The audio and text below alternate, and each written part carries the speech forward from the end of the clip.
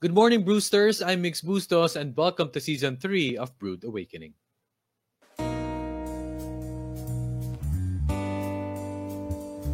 Be fit, be happy, be grateful.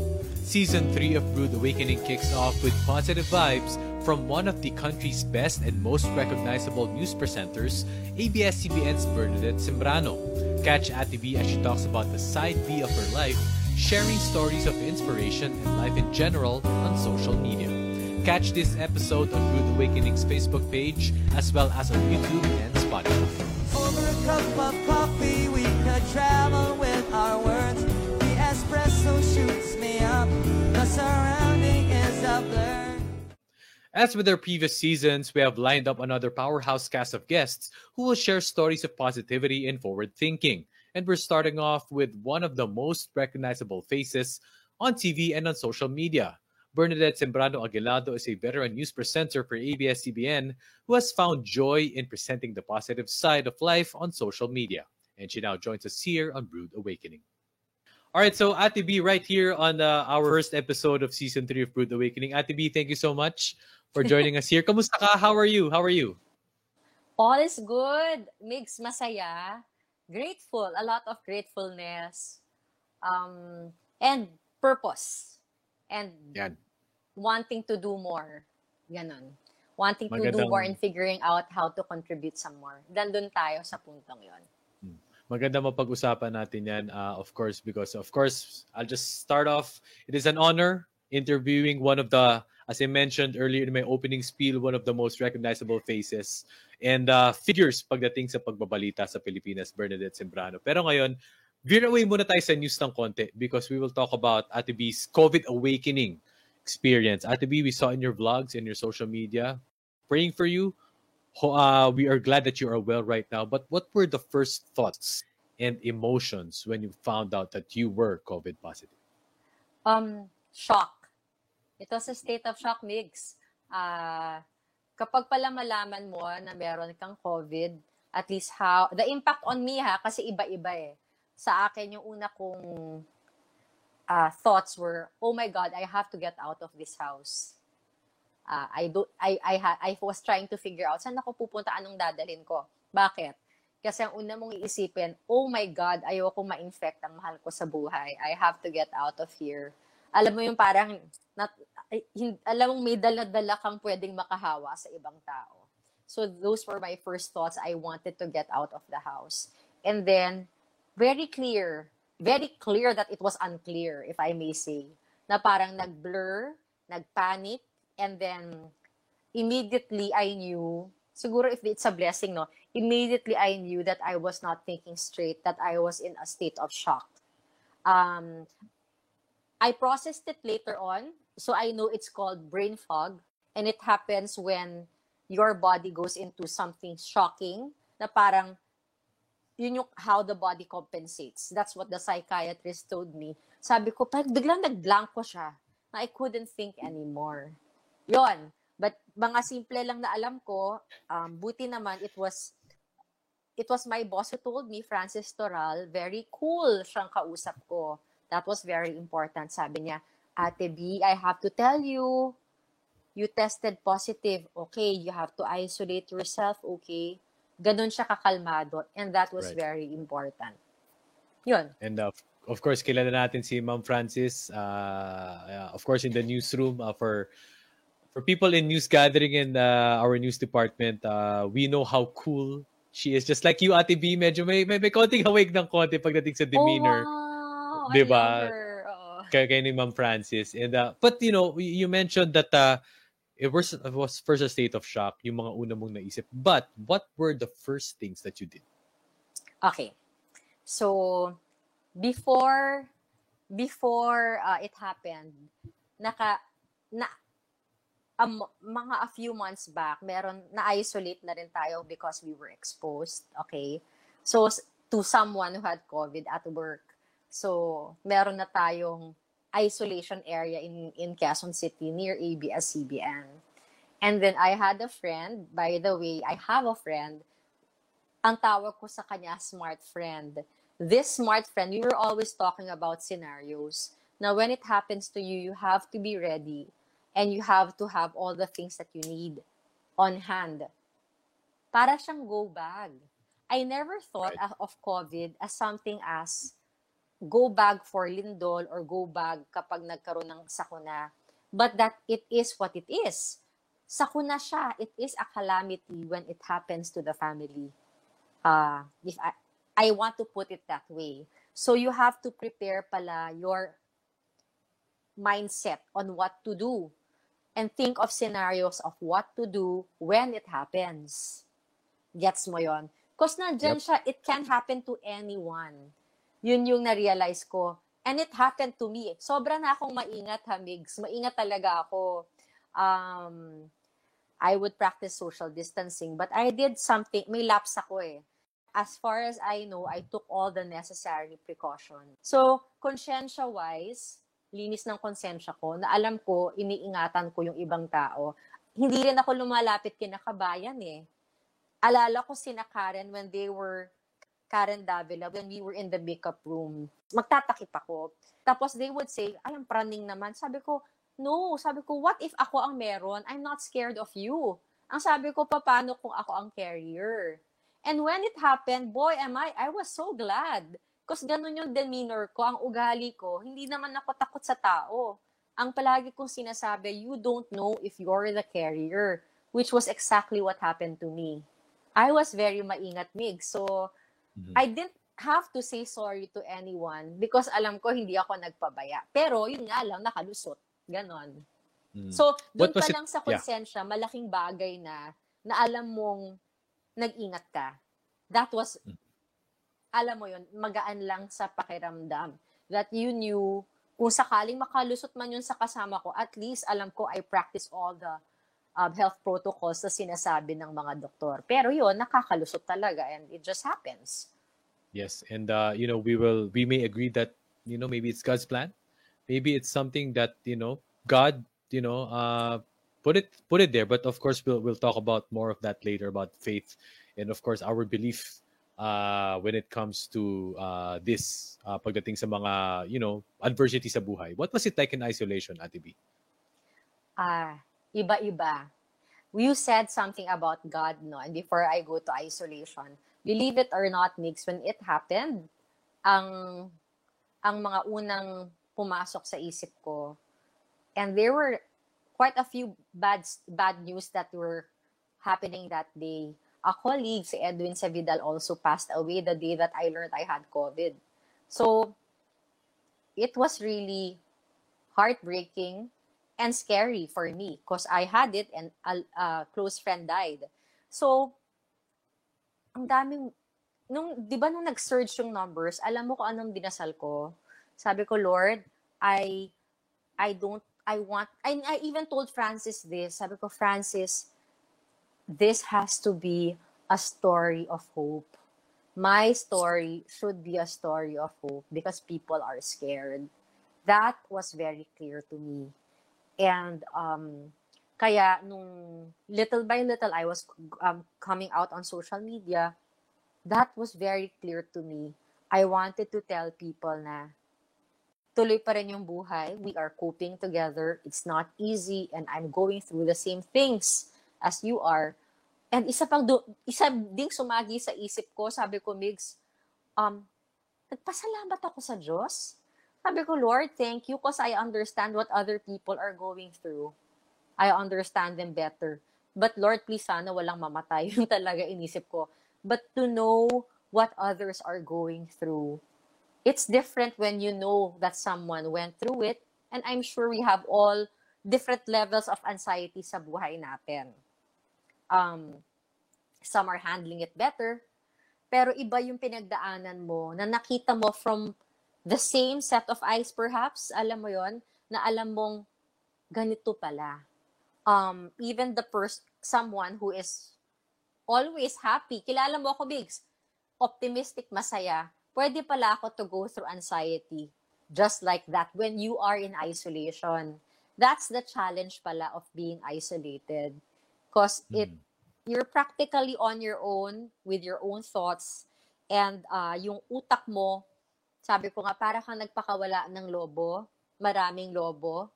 And then, nung lumipad yung lobo, you're trying to get hold of every lobo that you see, but you couldn't quite control it because it's just everywhere.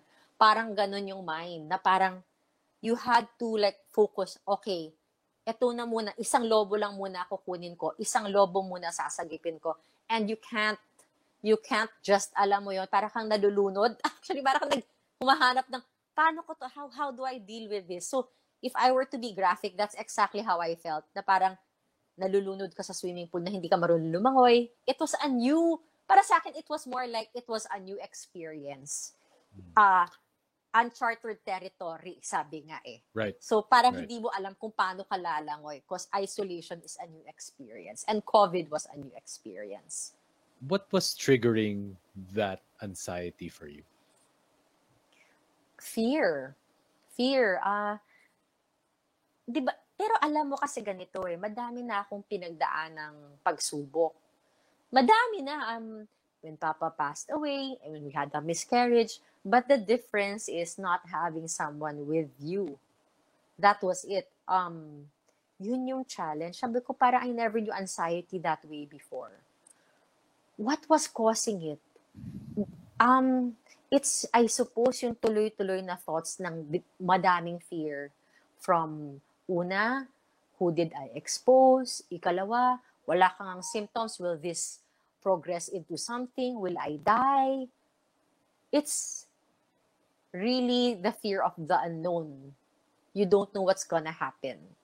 And wala kang, mahirap palang mag-isa pag ganung madami kang mga bagay na pumapasok sa utak mo.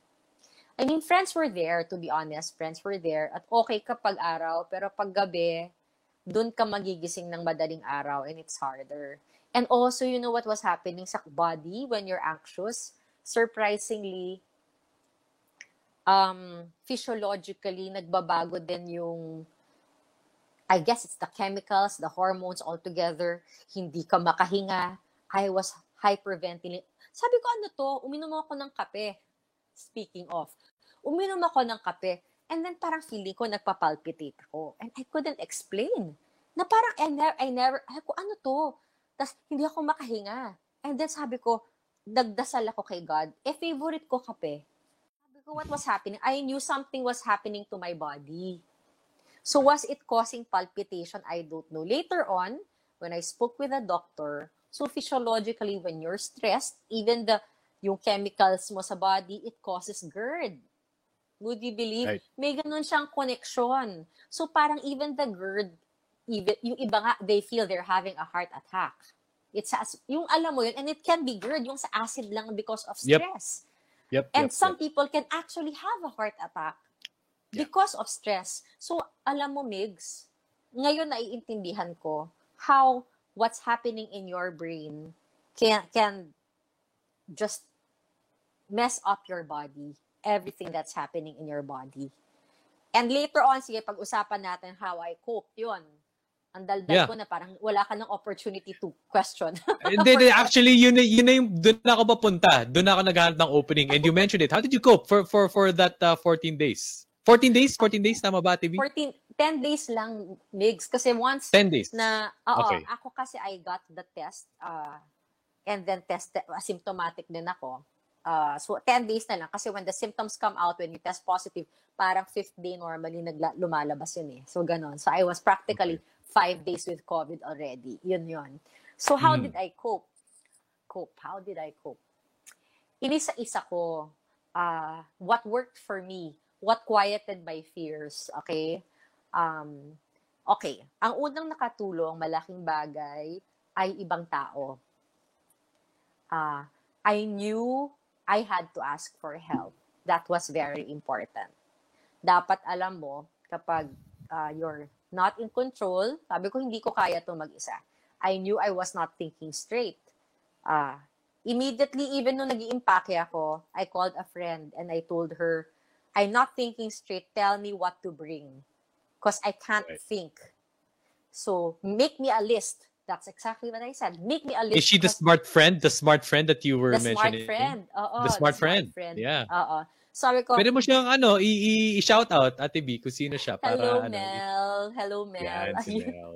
My Yan. friend, Hi, Mel. sabi ko, hi Mel. So, malaking bagay. Tapos, what makes, dapat alam mo sinong tatawagan mo.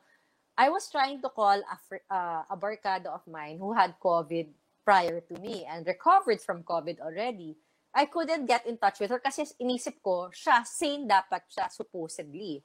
Dahil alam niya, ito dalhin mo, ito kailangan mo, ganyan. Yan ang ina-expect kong response, no?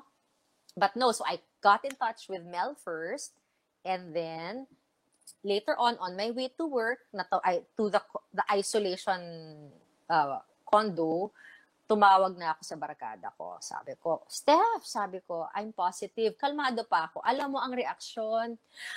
Oh my God! Si Bernadette! COVID!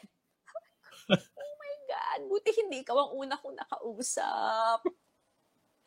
Oh my God. Of course, we can laugh about this now. Actually, Diba? at that time, tumatawa din ako. I was such in a disbelief. Grabe. Sabi ko. Okay.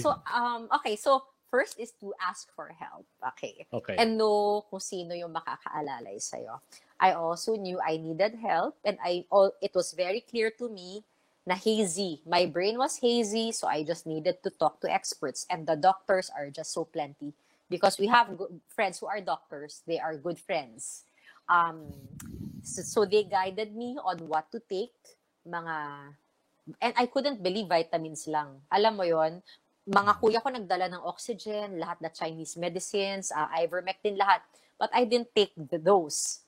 Sabi ko, I can't listen. Dapat alam mo kung kanino ka makikinig. Right. You have to understand that your crisis is their crisis kasi mahal ka nila eh. Understand? So you should understand that they're also in a panic mode just as you are. If they don't know. And they'll give all the recommendations. Inumin mo to. Dito ka gagaling. Eh kung pareho kayong confused, you're causing more harm to yourself than healing yourself. So I knew, papakinggan lang kita kasi it's not just my crisis. It's your crisis. But I'll have to hear the voice of those who are in control and sane and evidence-based. Let's just say evidence-based. So yun, So I knew. Sabi ng doktor ko, eto, gawin ko. Sige. Makulit lang ako, pero spread out ko ang kakulitan ko sa madaming doktor para hindi naman sila nakahagar dahil may iba pa silang pasyente. Di ba? So yun, so that was it. Ask for help. That's very important. Ask for help. And what's funny, Migs, nag-ask for help rin ako sa pare. Kaya ako nasabing dapat alam mo, papakinggan mo. At 3 a.m. I called a priest friend. Ay ko, Father, parang magkaka-sore throat yata ako. Kasi, lahat na feeling mo may sakit, lahat na ng sintomas ng COVID, feeling mo meron na kahit wala naman. Tinawagan ko si Father. Father, grabe natatakot ako kasi parang feeling ko nagkaka-sore throat ako. Sabi niya, magmumug ka ng ganito, ng ganyan. Sabi ko, Father, inisip ko, kaya ito, funny moment, Migs, tumawag ako sa pare para sa spiritual advice, hindi sa medical advice. Ang doktor sabi, eto reseta. Tapos sinabi reseta and pray. At least si doctor sinabi and pray. Si Father nagreseta ng, eto imumog mo kasi yung mga madre sa amin walang nagka-COVID. Ganun. Sabi ko.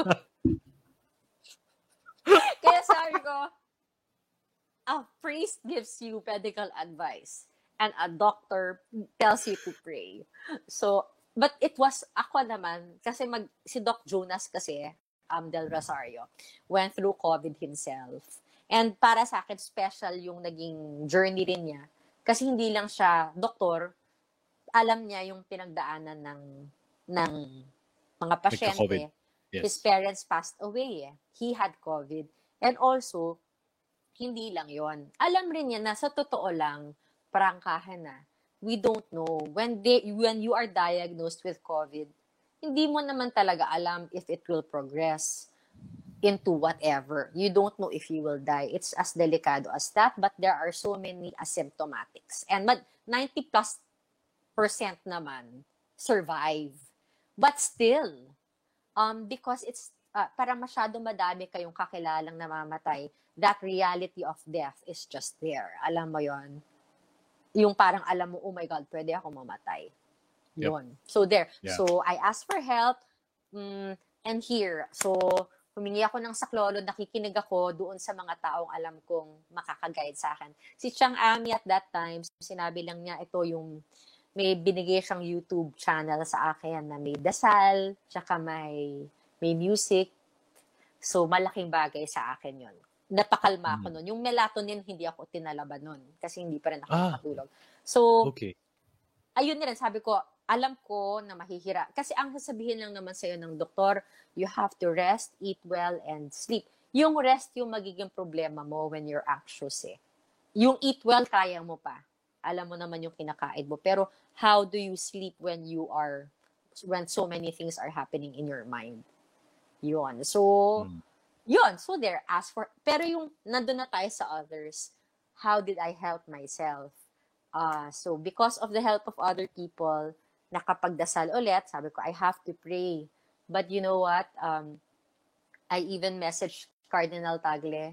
Sabi ko, Father, pati pala how to pray, mawawala ka ng balanse. I didn't know how to pray.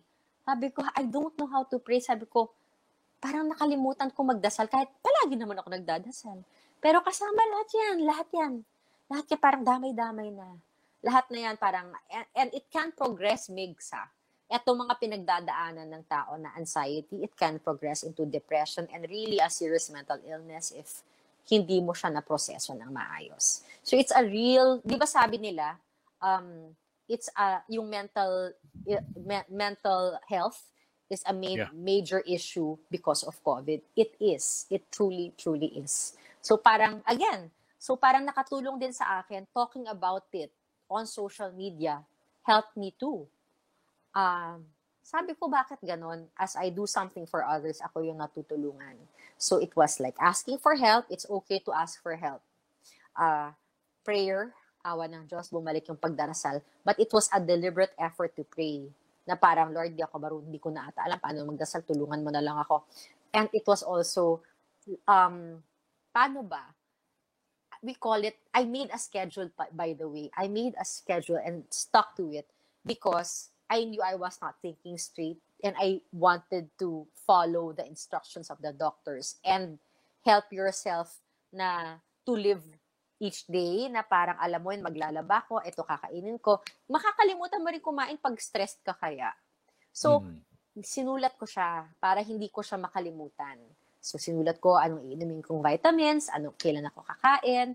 Tapos later on, nagka-routine na ako. Malaking bagay is to have a routine. Naglalaba ako sa isolation, tapos kakain, tapos mag-music, tapos nagre-radio.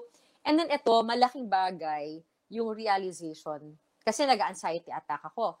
Pero ang tanong ko, bakit when I'm doing my teleradio broadcast, I was not anxious at all?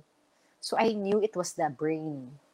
It was when I was focused on something that hindi ko naiisip yung anxiety and yung problema. So sabi ko, I had to control what was in my brain and my thoughts as well. Yun. So parang even the gratefulness was very important.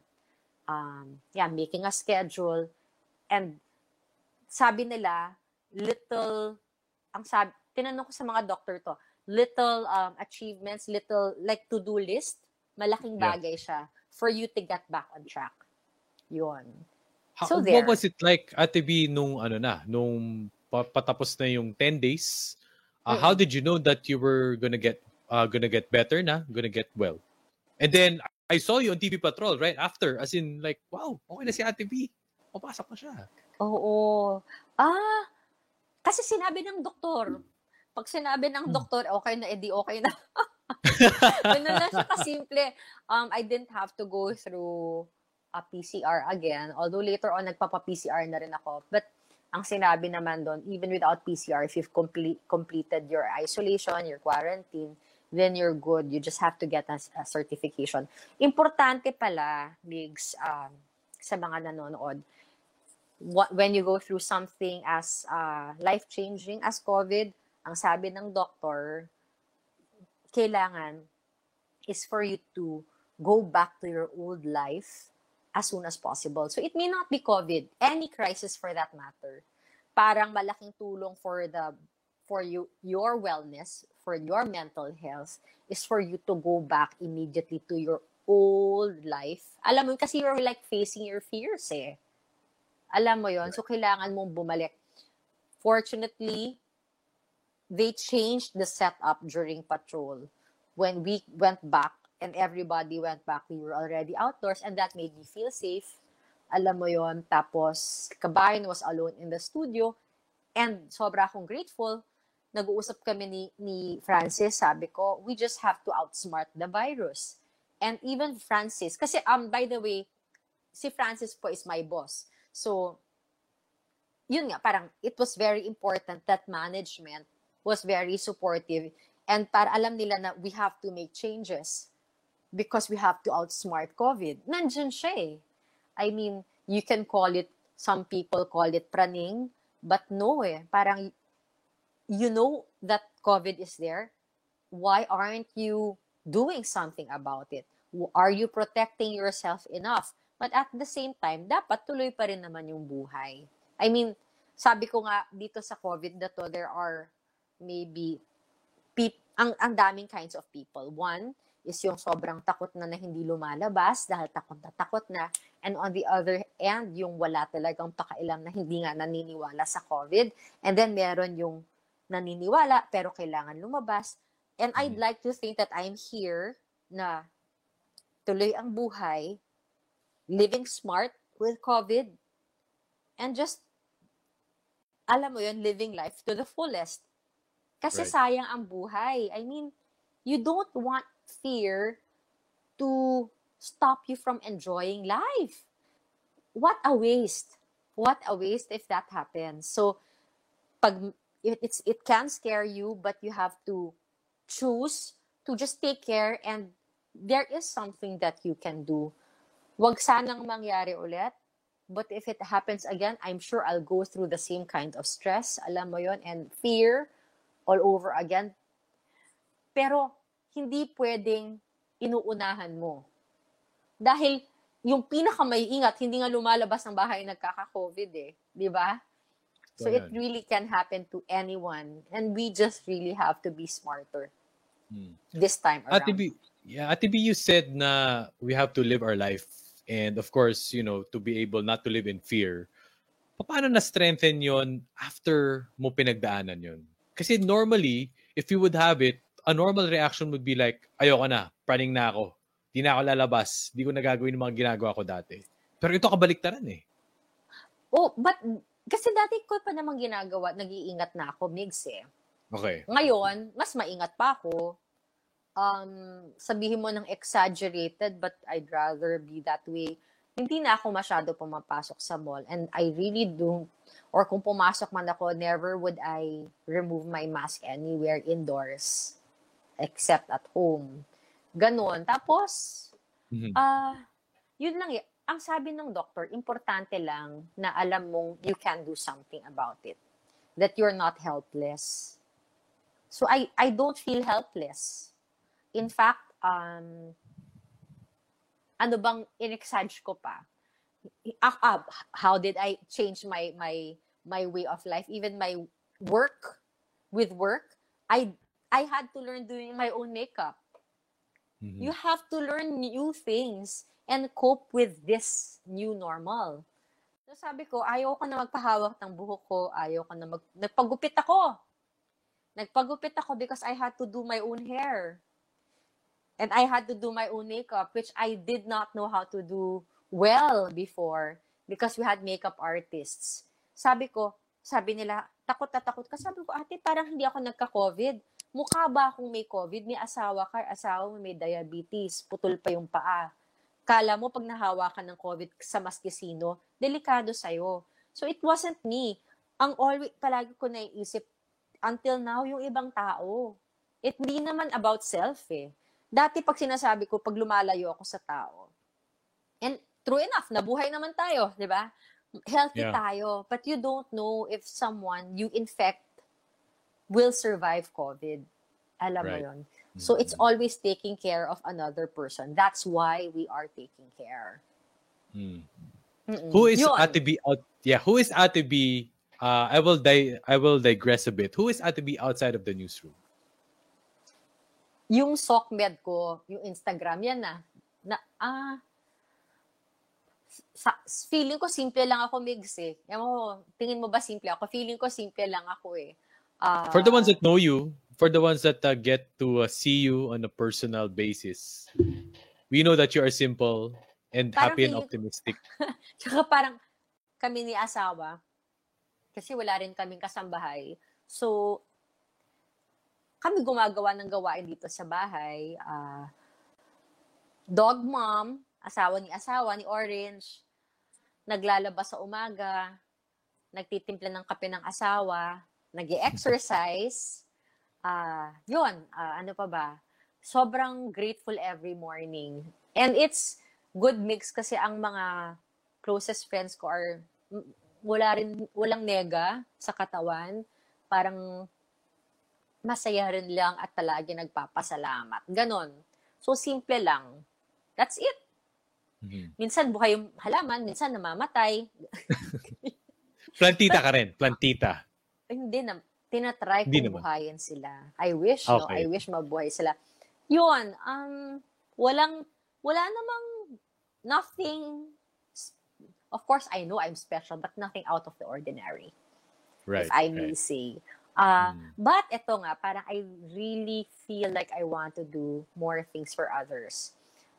Yung hindi ko pa natatapos ay yung libro na, kasi mix kaya naman ako nag-morph into someone who seems very optimistic. It's because of the blessing ng mga nakilala kong mga tao because of my field work.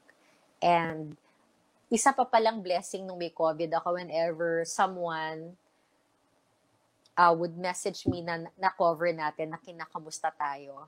Si Ate Lorely, taga Iloilo, madami siyang anak, tapos super mom siya eh. Ang dami niyang trabaho para buhayin yung mga anak niya. So whenever sila ang nagme-message sa akin, biglang instantly nagkakaroon talaga ako ng lakas. I tell her, sabi ko, ate, nag-message ka sakto lang. Kasi sa dami ng pinagdaanan ko, kung mukha man akong matatag in whatever way, dahil yun sa inspiration ng mga taong nakilala ko. And sila, dumaan sa pinaka, and all sorts of calamities in one's life. Lindol, sakuna, namatayan, may matinding sakit, may bukol na sobrang laki. I've seen people go through the worst in their lives, and they have inspired me immensely. Sabi ko nga, hindi lang sila nasa puso ko eh. Parang nasa every fiber sila ng katawan ko dahil sa turo nilang leksyon. Kaya ako hindi ko alam kung matatapos ko yung libro. Dati sinimulan ko during the start of the pandemic. The many things that I learned from the Filipinos that I meet, the Filipino way of coping. Kasi isip ko, kung nakilala ng mga taong makakabasa, yung mga pinagdaanan ng mga taong nakilala ko, feeling ko mabibless sila and it will strengthen them. Na oo nga, no, kaya ko kasi nakaya din nila. So yun. So, but I've been writing songs, Migs, pala. Yeah. Yun ang doon ako punta, doon ako tutuhog after. Your songwriting career, right? There's one sige Ate B, pwede mo ikwento para sa mga viewers natin. Oh, that how did that happen? So ngayon I can say I'm a songwriter officially kasi PhilSCAP na ako eh. But Nice. before, Congratulations. Yeah, thank you. Dati parang it was all like, nandun pa ako dati. Paano nangyari yun? It started na I joined the choir and then later on, I was hearing music. I couldn't explain. Tapos buti na lang, di nagkumakanta ako sa choir. At that time, si Louie Ocampo, who's a composer, I got his number. He was nasa Yossi area ng Musikero behind the chapel. Sabi ko, can I get your number? And then he gave it to me. I messaged him. Sabi ko, I know it sounds weird, but I remember seeing you in Batanes years ago. I think it was 2012. And you told me that if you stayed in Batanes, you can write an entire New Age CD. May CD pa nun. So, it just stuck to me. And wala kaming conversation that time, Wala akong maalala. Hindi ko alam ba't natandaan kung sinabi niya yun. So, And then apparently, sabi niya sa akin, di ba you hear music? Di ba, di ba, di ba? So nasabi ko, shucks, people really do hear music. But perhaps not from our line of work, but other people hear music. And now, Mix, I still hear music. And now I'm still cultivating the music in me. Ang kaibigan naman natin ngayon, si Tito Joe Marie Chan. And that's how... Yeah, he's a good friend. He truly is a good friend. And now we have other musician friends. And now we're still creating music. But yun nga sabi ko, when Tito Joe and I would exchange text messages, I would tell him, Tito Joe, parang I know how powerful music is. Sabi ko, in inspiring people, in uplifting people. In fact, ang binabasa kong libro ngayon, Music Therapy. Kasi ang laking tulong na nagagawa ng music sa psyche, sa psychology, and how people cope. Sobra. People with dementia, all sorts of mental illness. Ang galing na cue ng just that familiarity with something you hear from your past. Ang galing. Ang galing. So anyway, ngayon, tuloy-tuloy pa rin yung music natin. Si Homer Flores, by the way, kaibigan din natin. Ang gagaling ng mga kaibigan kong Migs eh. I have the best teachers and mentors. So, what's the latest project now? What's the latest project now? Oh my gosh! Yung lilabas natin, wow. During COVID, during my isolation, I messaged si Jonathan Manalo of Star. Sabi ko, grabe, parang perfect dito yung yakap song na sinulat natin. Sabi ko, because people might be going through so much. And it's a song that calms you, hopefully. And I wrote it. That was actually the first song that I wrote before I wrote that Christmas song na Yakapin ang Pasko. Pero naunang na-release yung Yakapin ang Pasko. So yun, ang tema niya, yakap, yakap kita, ipikit ang iyong mga mata, buksan ang alaala, nung tayo'y magkasama. So that is on Spotify. It's on Spotify, imagine. Congrats! So, galing! What's funny, what's cool, Migs, hindi ko alam na nasa pipeline ng Star to release it while I was in isolation. Sabi ko, ano naman yung parang pag-PR, parang sinadya, di ba? Hindi. So, parang labas natin ito. Hindi. Kasi hindi naman ganun kadaling mag-launch ng kanta sa Star Music sa totoo lang. Sa dami ng bureaucracy, pirma, approval, ganyan. Yeah. So, hindi. Yeah. Mahirap siya. Hindi siya ganun. So, matagal na siyang nasa pipeline. Sabi ni Jonathan, ilalabas naman talaga natin on May 6, anniversary kasi ng ABS. Yun yung sinabi niya. And sakto, May 6, bumalik rin kami sa patrol. Parang lahat sabay-sabay. So, hopefully, mga kapamilya, Mix, I hope you get to listen to it. Yakap is on Spotify. Let's see, hopefully, maka-inspire sa inyo. But if not, edi wag nyo nang pakinggan. Pero ako, nung pinapakinggan ko siya nung nasa isolation ako, sabi ko, bakit ako ang nakakalma nung sinulat kong kanta? Hopefully, makalma rin sila na everything will be okay. Kasi yun yung tema nung kante. Everything will be okay.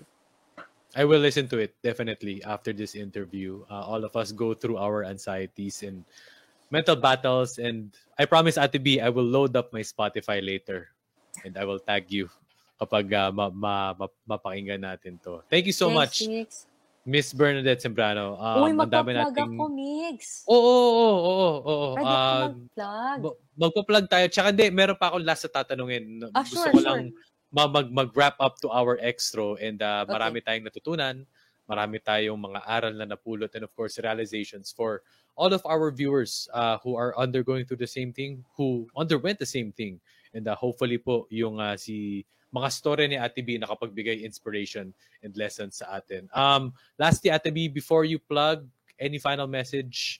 Of course, your awakening, or maybe yung mga nagpamulat sa'yo, or maybe realizations with this whole experience. Anong message mo sa audience natin? Empathy. It's all about empathy. Because of COVID, natuto tayong to feel what other people are feeling, even understand each other's fears, and It's a common experience, if I should put it that way. And it is scary, but if we try to look at the brighter side, para tayong magkakalayo, and yet we are more connected now than ever because we know what other people are going through once you've gone through it. So, yes, I can say na nagpapasalamat pa rin ako that I went through it, at sa awa ng Diyos, okay yung mga naka-close contact ko. They're all okay. So we just have to continue to take care. And if it happens, as I said, prepare for it para kayong may go bag sa utak ninyo what to do. If you have an isolation place in your house, alam mo, ito ang isolation ito.